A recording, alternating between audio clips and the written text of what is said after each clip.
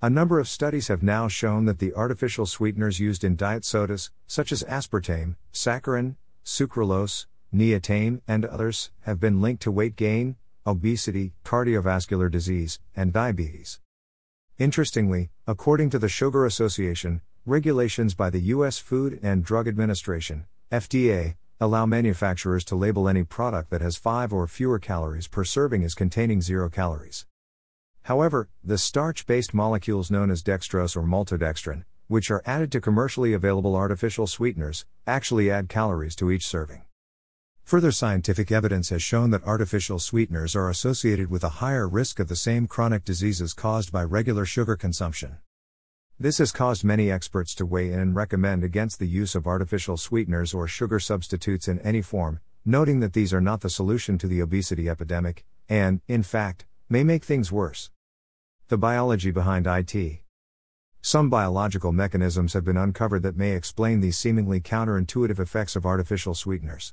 Experts note that artificial sweeteners such as those found in diet soda can interfere with the human body's basic learning process on how to deal with natural sugar, effectively causing the body's normal mechanisms, such as appetite regulation and insulin production, to fall out of service, or go out of whack, so to speak. Impairing the body's natural ability to deal with sugar and its biological effects, artificial sweeteners thereby lead to overeating, increased sugar and carbohydrate cravings, diminished release of important regulatory hormones, and poor regulation of blood glucose. Artificial sweeteners may lead to diabetes. The resulting poor regulation of blood glucose leads to insulin resistance, prediabetes, and, eventually, type 2 diabetes. Studies have found that artificial sweeteners can also alter the normal gut bacteria, which also contributes to impaired blood glucose throughout the body.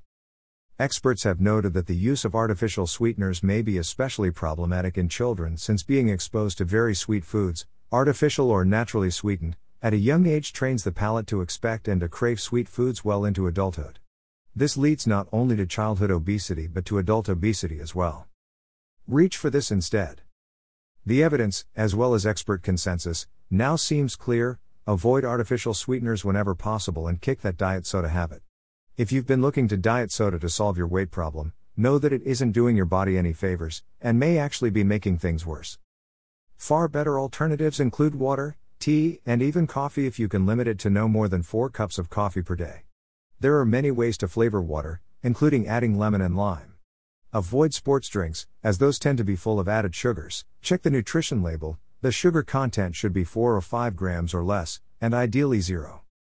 Look for my podcast by searching How Bad Do You Want to Lose Weight on the podcast app that you use. You'll see a piece of my book cover.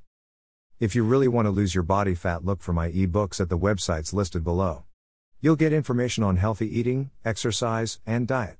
Instead of spending hours on the internet reading dozens of posts, you can save time by picking up one of my ebooks. There are 2 ebooks. How Bad Do You Want to Lose Weight? Is available at all the online bookstores selling for $3.99.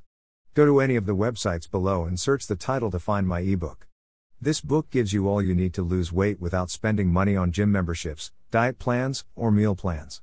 Look for my book at Amazon.com, BN.com, iBooks, Kobo.com, Scrib.com, or Gardner Books in the UK.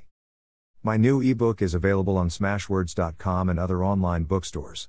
Just type "Getting to a Healthy Weight" in the search box at the top of the homepage.